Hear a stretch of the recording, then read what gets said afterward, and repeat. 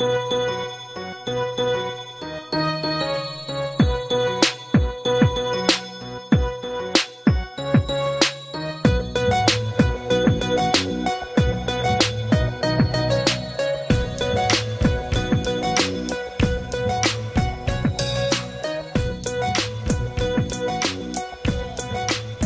to Experts of Tomorrow. I'm Robin. And I'm Laura. And we are two experts in training on life's big questions and little concerns, or maybe big concerns because everything's on fire because it's 2020. Yeah, I mean, California's on fire. Texas is on fire. Everybody's on fire. Actually, I've forgotten about the literal fires because I am so besieged by questions about how we are here in Portland because a white person was killed here. Yeah. So how's Portland doing? How about I decline to answer that question anymore because 0 people reached out to ask me how I was doing when a Black person was killed here, ever. And so I don't know how to respond to that question anymore other than to say, I don't think that that is the conversation that we need to be having. Fair enough. Dayton's pretty okay. Yeah? Yeah, so I got a thing in the mail this week for doing research for people who were impacted by the Oregon district shooting that happened a year ago and looking at like the long-term effects of that, which I thought was like a very interesting snippet. There's an Oregon district in Dayton? Yes, so, but it's pronounced because we live in Ohio. It's Oregon. It's pronounced Oregon. People need to know Oregon. It's pronounced Oregon. Nope. It's Oregon district. How has the Oregon district shooting impacted you? Yeah. So I didn't live, nor had I ever been to that district when the shooting happened. I was in Dayton in the area, and it was in general, but it was much more impactful, I think, to like my coworkers. Not that they like were at that place, but they had like gone to college in Dayton, and so like that's a college spot, and so like if it had happened like just a few years earlier, they might have been there that night or whatever, and so like putting that in perspective for them was a little bit more. Was that a mass shooting? Yeah, so there was there were several people killed and several injured, and police often are present in the area, and they killed multiple people within a minute and a half. And the shooter was killed during that incident as well. But yeah, so I have since like been to the Oregon district, and there are like signs up talking about like if you're interested or have been impacted in participating in that research, that's available. But then it was interesting that I received a general mailing for it as well. So I just thought that was I think, we're traumatizing an entire generation of people of color, essentially. And absolutely. We as white people primarily care about that when it impacts us. And we feel fearful and defensive around that. And so our conversations are like, at worst, like, I'm going to go get them before they come and get me, which that is a fantasy. They're not. I live in the place where all the protesting is happening. They are not breaking into white people's homes. The thing that's happening that's screwing up white people's homes is that there has been so much tear gas that there are people having breathing problems and women having like changes to their menstrual cycle downtown. There was a day I didn't swim downtown because there was so much tear gas that we had our first rain, and I was just worried about the tear gas washing into the streets. The city did go and like clear or clean the sewer drains somehow to prevent that. But unfortunately, they weren't able to access all of the drains because the federal officers had some of them blocked off. So no one has asked me about that. No one has asked me about the impact of tear gas on my health. No one has asked me if I'm afraid of the police in our area, which you know what? I just feel like we need to center this conversation on like Black people. I just, no one said, what has a Black person said to you about this lately? What have you done? You know what I mean? Like very few if any people have checked in that way. And I find that very disappointing. And I feel like if you feel the need to check in to make sure someone's okay, great. But like,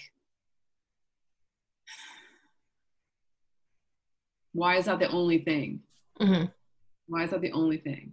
Well, I think part of it is like the news talks about it, the president talks about it. It's hilarious because like what the level of danger or lack thereof here does not correlate with the news cycle. So I can only just tell when Portland's been in the news because I get a bunch of phone calls and emails being like, are you okay? Are you really okay? It's such a shame. I hope you're being careful, blah, blah, blah. And I'm like, hi, welcome to like Wednesday or whatever. I don't know why, like it just, I'm frustrated. Absolutely. I'm frustrated with guns too. Guns are like a huge part of the problem. People with guns are a huger part of the problem. Maybe it should be harder to get a gun than it is to be able to drive a car, or something. Yeah, I mean, there are definitely pushes for more background checks and those types of things to ensure that the people who can get it. But, as recent events have shown us that even illegal guns end up in the wrong hands. And so, and people can cross state lines with guns that they're not supposed to have and protect things that aren't theirs and shoot people. I learned recently that sometimes when people want to buy a silencer for a gun, they'll go online and they buy it as quote unquote an oil filter. And that's like a code word. That's something I learned from TikTok, actually. And I checked it with someone I know who knows about guns. And they said it was accurate. So that's something that I learned. Also silencers, I guess, you can't just go and have one. You have to like, I don't know, there's rules around it or something. Yeah. So that's good. But I don't know. I read an essay by a former intern boss of mine who is a Black person, and she was writing about the essay is called On Black Lives Mattering, and she wrote it for Cincinnati Magazine. Her name's Aisha Little. She's great. She's a great journalist. And she said, like, do I have hope? No, I really don't. What has been my experience of this? It's been going on forever and nothing has really ever changed. And what keeps me going? And she just said, there's little things in my life that make me happy. And I try to forget about the ongoing trauma of being Black in America because I don't think it's going to end or even be substantially changed within my lifetime. So she was saying like she has a niece that she enjoys spending time with, like a baby niece or texting siblings. And that it's just like she's just going from moment to moment because she says she has no realistic hope that things will formatively change. Essentially, I don't know how old she is, but like call it around our age, like in the next 40 to 50 years. And that is so sad and like so true. I'm just like, I can't convince anyone to even like have a conversation about it, or I can't convince myself to do a better job. I haven't even figured out what that would look like. And I'm just like, I don't know. I'm frustrated. I'm like disappointed. I'm pissed at myself, I guess, too. So. Yeah, I think that's really true. I mean, we could definitely do more and be better. And it's hard and it's comfortable not to. And so it's hard to have those tough conversations. It's hard to talk about things. You have to like identify concrete things that will make a difference. Like it's kind of like voting where you're like, well, I should vote, but if I don't vote, it makes a difference. But like, if everyone voted and you didn't, that would be kind of like, it wouldn't really make a difference. Like it never comes down to one vote, but then you have to think about like, if everyone did what I'm doing kind of a thing. So good times.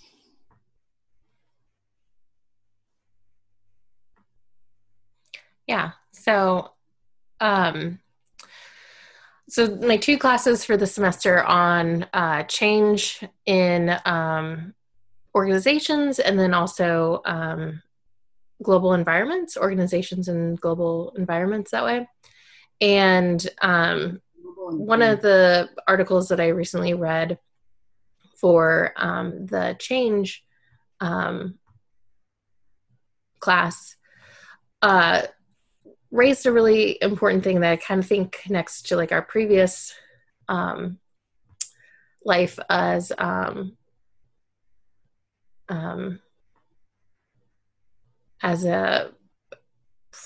bad patient. Oh, I wondered if you were trying to think of that, but then I was like, no. Yeah, bad patient. So the hang on. Yeah, I mean, I think the thing that made Bad Patient ultimately less interesting to us was that every single story came down to socioeconomic factors, or like we felt like we kept saying like the few things over and over again. And I think after a couple of years of that, we were ready to like move on. And then I realized that actually life comes down to that. And so I just like to know I'm ready to move on. But there is no greater topic. So well, I'm happy for you that you're back in school because social activity is important. Tell us about this article. Yeah, hang on. I thought I had it pulled up, but somehow I closed it. I'm prepared. So it's from 2006 and it's about Malcolm Gladwell. I'm not sure if you're familiar with it, but he talks, his shtick is that he considers himself a self-described conversation starter. And so what he does is he builds a relationship with academia for people who are actively doing research, and talks with them, tries to understand the research, and then pivots it so that it becomes more accessible for people outside of academia, and that it allows it to be consumed by mass media that way, in a way that doesn't like dilute the story. Because we've definitely read some stories where like the news article says this is what the research says, but like if you click through to the article, it very clearly does not say that. Yeah. And like one of the things that was brought up in like our group's discussion was like there was research done on eating chocolate for people who had cancer, right? If doing things that you like and enjoy, such as eating chocolate, puts you in a better mood and makes you more receptible to the chemo and makes your recovery options better or resiliency better that way, because your mood and attitude impact your health as well, right? And so like the mass media's interpretation of that story was chocolate cures cancer, which is not remotely what we were talking about, but like having that mismatch of like trying to understand. It's very dense. It has a lot of technical, you have a lot of deadlines, you're trying to just move on. And so like, this is what I say it is.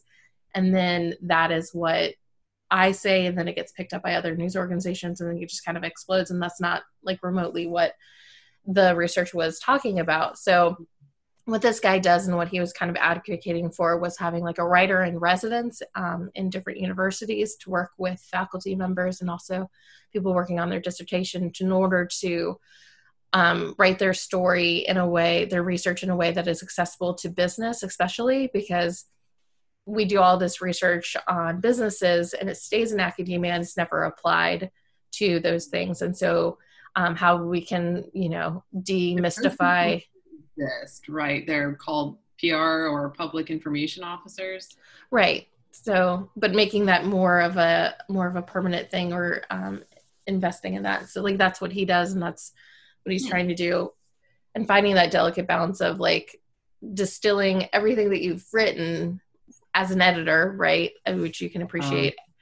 All the research is obviously very important, but it like 300-page paper is not going to be read by anybody. Like, yeah, so like, it's a really harsh lesson for a lot of researchers. So I used to have this job. I was a science reporter for an interdisciplinary group of nanoscience researchers. Say that 10 times fast.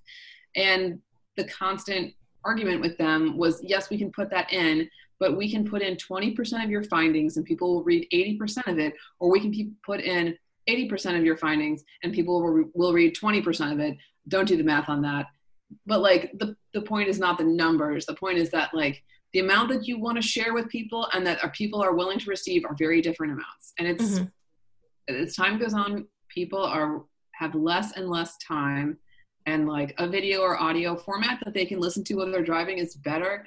And yeah, it is what it is. No one else is ever going to be as interested in your baby as you, whether that's a human infant or your research project. That's fair. That's very true. So yeah. Yeah. And I've experienced that too with like kind of self-editing of like people. So like I was talking to a coworker who's finished her dissertation and she's now a doctor. Yay. And so like she was talking about her research and I was like super interested because it was talking about like the importance of academic advisor, which I am. And she's like, this is probably boring for you. And I'm like, no, like I genuinely want to know because A, you're like future me, right? Like you've completed it. And B, like this is a subject that I find interesting because it's like my job. But even that, she was like, you know, self-editing or whatever kind of stuff, even when I was like trying to get her to tell me everything about the dissertation. I think one of the things that helped me be successful as a journalist is that I get interested by people's interest in things. So I end up being able to like listen excitedly to a lot of different things because I'm curious about the way that they're interested in it and engaged with it, which sounds kind of meta. But the point is like, it makes me listen more when I can tell that the person's really, I'm trying to steer clear of the phrase turned on, but like really engaged. Passionate about it. Yeah. And because you can tell, it does make a difference and it totally comes through. And I think like, that's interesting. You're like, what made you decide to spend X number of years of your life on this? It's really kind of cool that people are willing to go down what essentially is a rabbit hole in a lot of cases. Like, not to diminish the role, but like if you want to have a breakthrough, you need 100 people going down teeny tiny rabbit holes, and then one person's going to be like, oh, hey, world's smallest like nanoscale semiconductor or whatever. So yeah, journalism stuff is hard, and like I feel like the average person does not understand how the media works at all, which I think is a rant for another day. But yes, like, should they share their findings more? I suppose. I think it's also like, can we teach the people who are into the rabbit hole how to say it themselves? Mm-hmm. Talk about it with their friend, you know, like there's some kind of like communication training that could happen with the researchers themselves, because like your PIO is only going to get you so far because you have one PIO for 1 million researchers, and like they can't spend all day. But if you're the next Brene Brown and you discover something cool about resiliency in your Ed.D program, Laura, just random example there, and that impacts 1 million students or 10 million students, then ultimately like the conversation will carry itself. Whereas if your TikTok never blows up, I mean, you might have really cool research, but I think people have to be able to self-advocate and self-promote their work. And I say this as someone who's not necessarily comfortable self-promoting on social media. Like, I'll share things, but it's a little bit hard for me, and I think it's hard for a lot of people. Yeah, absolutely. Yeah. I feel like I have my work hat on for some reason right now.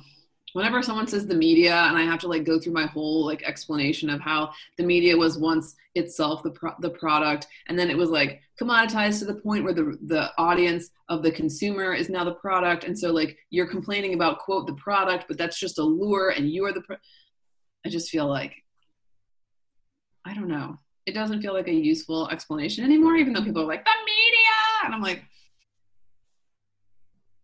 I don't know. I need to like find a way of like encapsulating that discussion into 30 seconds to be like, do you pay for a subscription? No, you don't pay for it. You're the product. So the advertiser is like now kind of like they're driving the bus more than they used to. And so if you're unhappy with the way that looks,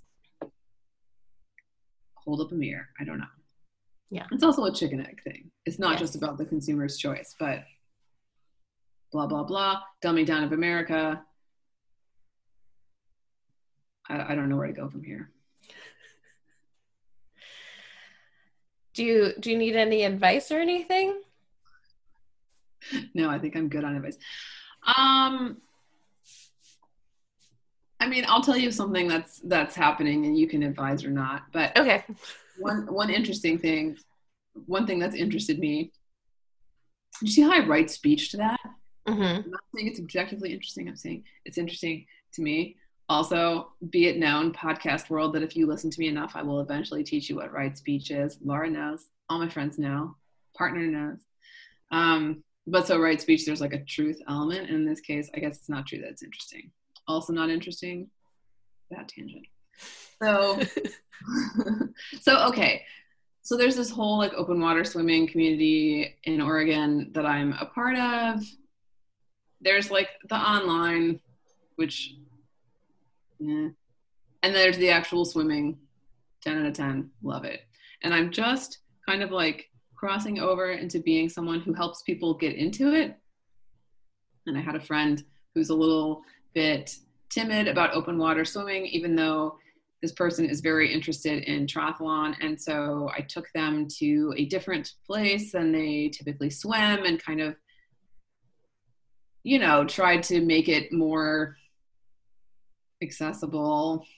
Mm-hmm. We should play jargon bingo during these podcasts because you could totally win. I use too much jargon, but just that whole thing of like, oh yeah, what do you do? Now there's glare, it's choppy, should we worry about boats? The weeds, they're weird. Like, how do I stay away from these fishing lines? And just kind of, you know, now if you do that a few times with someone, like that's a place where they feel safe and confident swimming. So I've been kind of like thinking about that giving back aspect of it. So I think finding the balance between like giving back and doing your own thing has kind of like stymied me a little bit, or I don't know exactly. I don't know that there's a problem here. It's just, it's a weird thing of like trying to find your place. And I think that like, no, I totally get that. So like to connect it to like me, because clearly I'm the most important person in this conversation. couldn't agree more. So like for me and like my divorce group, right? Like I like greatly relied upon them Good parallel. 2 years ago when I was first going through the process, and like bled all over people and was just like very emotional, very vulnerable, and very open to people. And I've kind of like evolved past going to like the group sessions, and that I haven't done that in over a year. And then like I'm still connected to like the group, but there are like new people coming in that like need more than I am prepared to give. And like I feel like crappy sometimes because like I don't want to be there for these new people. But the part of the problem is for me, like it puts me back in a place that a headspace that I don't really care for, or like it's not enjoyable for me. Like I like to hang out with my friends who are part of that group and we hang out together. That's what I want to do, not necessarily like teach all these new people like emotional intelligence and being able to process through it. Like, yes, that's fine sometimes, but like finding that balance of like, I don't want to do that every time. I don't want to be like the person or whatever. And I'm not. And so, and like someone did that for you and someone did it for me. So there's this sense of someone has to do some of it to keep it going. And I don't believe that anyone in this world doesn't need more friends. That's just, I just don't agree with that. But the fifth time is swimming in the river really safe? You know, for me, I think more in person and less like online. And I know you guys have like a group me and stuff, and I don't know what your experience has been, but the online like questions from strangers, I think is probably the least helpful to anyone. Mm-hmm. Because those people who knows if they're going to come out or whatever. I think it's more fulfilling for me when we're there in person and like spending time together, talking, hearing about their life, hearing about like their thoughts, because that, you know, that's like a human relational experience instead of like, I heard the river isn't safe. What say you? Mm-hmm. I'm not. Like, what are the odds that anybody in an official group that swims in the river says, like, you're right, it's super dangerous, don't do it? That was actually a response that someone gave. He said, well, if you ask a bunch of people who do it, we are all going to say that it's fine. Right. So, yeah, it's so hard to find that, like, delicate balance. And then, like, because you've done it once, does that mean you have to do it, like, for the next person that's coming in behind them? Like, and how many people do you help? Yeah. You know? I've done it 15 times. Is that adequate? Do you kind of go in? One of my friends who's a social worker says that Facebook is a great place to practice boundaries. Because there's a lot of invitations to conversations that you may or may not be like actually willing or wanting to have. Um, Also, I think that like going and actually swimming with someone is way more power. They could, if they really wanted if these were burning questions, they could just search them within the group. And I'm Right. guilty too. Like, I'm an inexperienced hiker, and I like have posted some questions that I went back and revised in a hiking group for women that I was like part of on Facebook, just to be like, whoops, hey, I realize like this is the thing, you know, looking like, can you help me within this area? Mm-hmm. It's also interesting to see something grow. Like, you've probably seen this where at the beginning you knew everyone in the group, and then people join and then you're like, I don't even know who that is, and then all of a sudden there's like these new experts who have their own opinions. Mm-hmm. And stuff. Like, someone today posted something online about like, no one should ever swim alone, just never should ever do it. And if I'm shaming people by saying that, then like I stand tall. I think there's a separate issue there where sometimes we confuse the medium with the message. Like, you can be right and speak your truth, but if the tone behind the truth is fuck you, I'm right, then that's Not right speech. Sure. And not, I mean, right, like that's a Buddhist thing, but like, yeah, that's not helpful. Thank you for your opinion. Thank you for standing tall, but like, that's not a dialogue. That's not a conversation.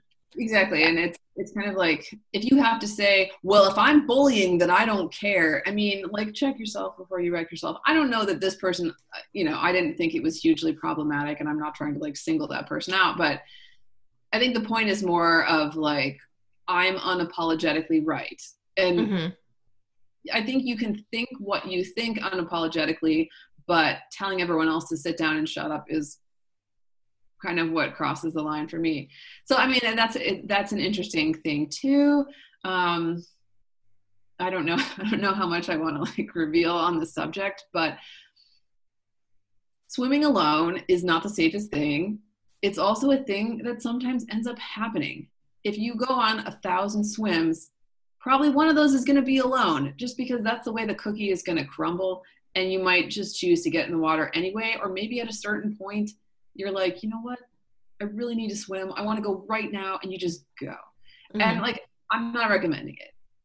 I'm saying, and I've done it like once, twice in 4 years. But I think there's some fundamental like lack of experience in the absolutes, never. Well, Yeah, absolutely. That's what's hard about it. Ever go. Yeah. And so I don't know that it's important for us to like figure out if swimming alone's okay or not, but it's interesting how the things take on a life of their own, and like mm-hmm. how things kind of grow and evolve. And there come to be these like standards and norms of behavior that I don't know. I mean, someone else said they were going to give back like a swim cap because of it. Like, I didn't know I wasn't supposed to be doing that, and that's what I'm going to be doing. And I don't want to be like a disservice to the group. I felt like saying, keep your cap. Like, you're an autonomous adult. Right. You can swim alone. I don't think I should either, but you're not on this planet to make apologies for like actions taken in good faith. Mm-hmm. So, I don't know. What's been like, your group's a little different, I think, because like I started out, there's a million groups here in Portland now online that meet different flavors. There's at least 3 or 4 main, I swim with at least 4 different groups mm-hmm. at different times. So, but I'm still interested in swimming, right? I joined because I'm interested in swimming. I'm still interested in swimming. Like, you joined because you were getting through divorce. Like, you're kind of through it. Yeah. In the sense of like the building is burning, being through it. Like, yeah, no, for sure. I feel like, I mean, it's almost 2 years, or almost a year since the divorce was finalized. It's 11 months or whatever. And so like part of that is like, eventually I would like to, work with a group, not during like a pandemic, because I don't want to do another Zoom call in my life, but like to be in a place where like, 6, 10, 12 years ago, I got divorced and I'm fine. Like there is light at the other tunnel, and like be a leader within the group, like officially, not just like a person who casually drives through, which does happen. And I always found very weird. And I didn't normally appreciate it as like, I just wanted to give you hope that, like it's fine on the other side. It didn't vibe that way with me or whatever. It felt a little bit like, somebody driving by a car crash a couple of times, like just seeing what the wreckage is, kind of a thing, a little bit ghoulish. Once you know that you'll heal. I was in a car accident once. You're like, not helpful. Right. Yeah. And so like, that's like eventually something that I want to do, but like for the most part, I've made a pivot to like, these are my friends who, I happen to share a trait with, that we've both experienced this life experience. But I don't exclusively and only hang out with them in the context of divorce group. These are like people that I enjoy spending time with and being with. It's a relationship. Like, not everybody in the group I enjoy, because we just don't vibe or whatever. They're older than a lot of them are older than I am. Mm-hmm. Because like there aren't a whole lot of 30 somethings going to a divorce group. So, and so like, that's just kind of the nature of it. So like, you're closer to some people than others, and other people came like after me and I was able to connect with them. And then some of them have been like much later than me, and I'm just not in that headspace. So I don't feel like I've connected as well with them. And I'm just learning to be okay with that I don't have to know everybody's story by heart. I don't have to know where they are exactly in the process. I don't need to have that like knowledge anymore, because like, I don't have to be friends with everyone. I don't have to help everyone. So like, that's been grow exponentially over time. And so you can't know all these people. Unfortunately, divorce keeps happening despite a pandemic, or maybe because of. So like it's just moving on and doing what's best for me and like for the people that I care about. So I think it's like a boundary, figuring out what that is. How like those groups can influence you. Like I started partly for triathlon, partially because I love being in the water. And then like, I find my goals sometimes like kind of dovetailing with theirs, or like I supported. Well, no, I just came out and cheered on a friend who was swimming the Portland Bridge swim route last weekend, which is like 11 and a half miles. Go Angie, you're amazing. And actually a second friend like joined her on a whim. So, like a fun way to spend 6 hours. So point being, I find myself really influenced by the people that I spend time with. And it's been kind of interesting to tease out whether or not Ironman still matters to me, or like iron distance races, because I haven't found as much of a home in the triathlon community here. And I'm not sure that I'm innocent in that. I feel intimidated by group bike rides, and I haven't been super interested in group track practices. But I've also found, like you, that triathletes tend to be a little bit older and they kind of want to do the group workout and head back home. And whereas like the swim people are like, sure, let's meet up every Sunday and like kind of chill. And so it's almost like there was a point at which I thought, like, do I just want to swim, or do I want to like invest in swimming fast enough to like keep up with my friends who are primarily swimmers? I don't even know if that's possible, honestly. Like, I don't know, but buy more fins. Buy shorter fins. Yeah, I mean, I have like free dive fins, but those are designed to go down and not across. So yeah, it's just kind of it's kind of like a weird thing of like, I think some people identify strongly with one group, and then I tend to identify like partially with different groups.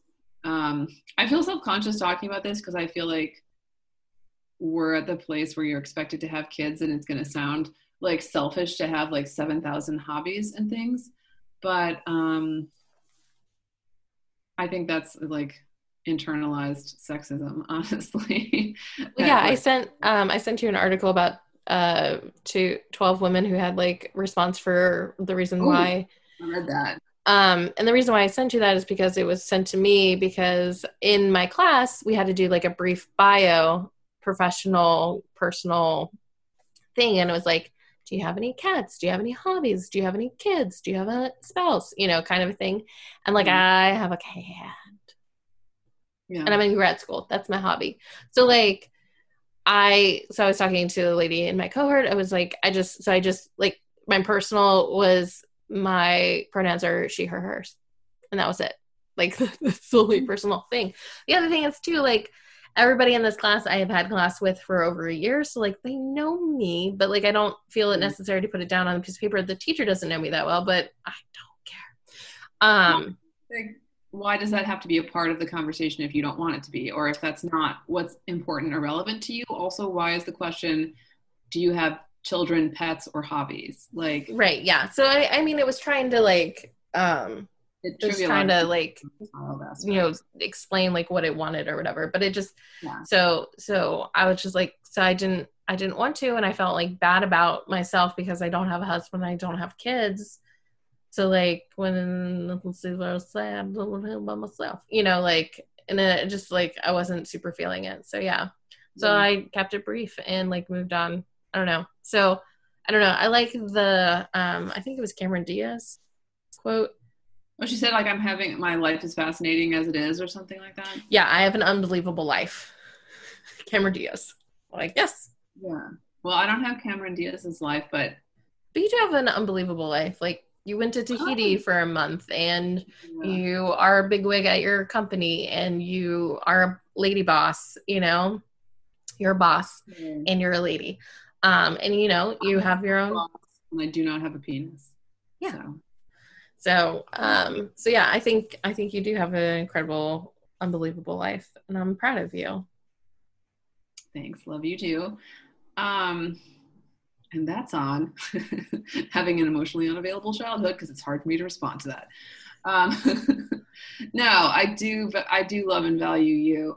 I think, you know, to this topic, I would like people to say, like, tell us your pronouns and tell us what's important to you in life. Mm-hmm. And let people talk about the factors in their life and the way that they're going through the world. And if that's a kid, beautiful. If it's a fish, beautiful.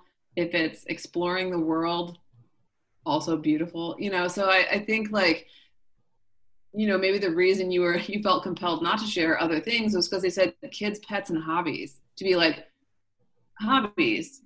I'm sorry. Like, I guess I consider podcasting a hobby. The stuff we do outside at this point is not just a hobby to me. Mm-hmm. Like, this quest to see if I can get my body to do cardio for 10 to 12 hours straight is not a hobby. It's this thing I've been a passion. Absolutely. For 5 years that like has great meaning to me, and like has been a great source of like learning and screwing up and like self-acceptance for me. You Beautiful. know. So, I love it. Yeah. Don't hobby me. Don't hobble me with your hobby comments. Not you. You know what I'm saying? Like, yeah, absolutely. Do you have kids, or do you just do bullshit in your spare time? No, like, no. Yeah. I think we both have really good hair right now. We do. You know what I did last night? I did the bathrobe thing. Where you like wrap it around. It didn't even work. Doesn't matter. I love like. It looks fabulous. Yeah, it just gives it a little bit of wave, and I think if I did it, I'm gonna keep trying with it. This is what I've realized. I don't really want to get my hair cut. It's pandemic time. I love my hair cutter, but it's not a risk that seems worthwhile to me right now. And I love having long hair. The thing I don't love about long hair is like when it just kind of like is really long and really straight and like doesn't have a lot of volume. And like funky beachy waves are a fun way of like, it can be kind of messy and like doing its own thing. And I'm not styling it with a blow dryer. Those days are behind me. Pre-pandemic. They weren't even pre-pandemic. Those were like pre-Oregon, you know, so yeah. I mean. All right. I feel like that's enough experting for one day. You want me to shut up about my hair? No, I brought it up. Your hair looks fabulous, and I like did a flip with my hair, and then it was like, oh, it looks good. So I don't know what the hell just happened, but I'm not Is that trying your not to touch it. or is that like a dye? I mean, I dyed my hair last October, so I don't think it counts anymore. Yeah, that's just you. All right. Well, it looks gorgeous. So yeah. Thanks for joining us, guys, this week. Join us next week or next year. There's no way to know. No goddamn way.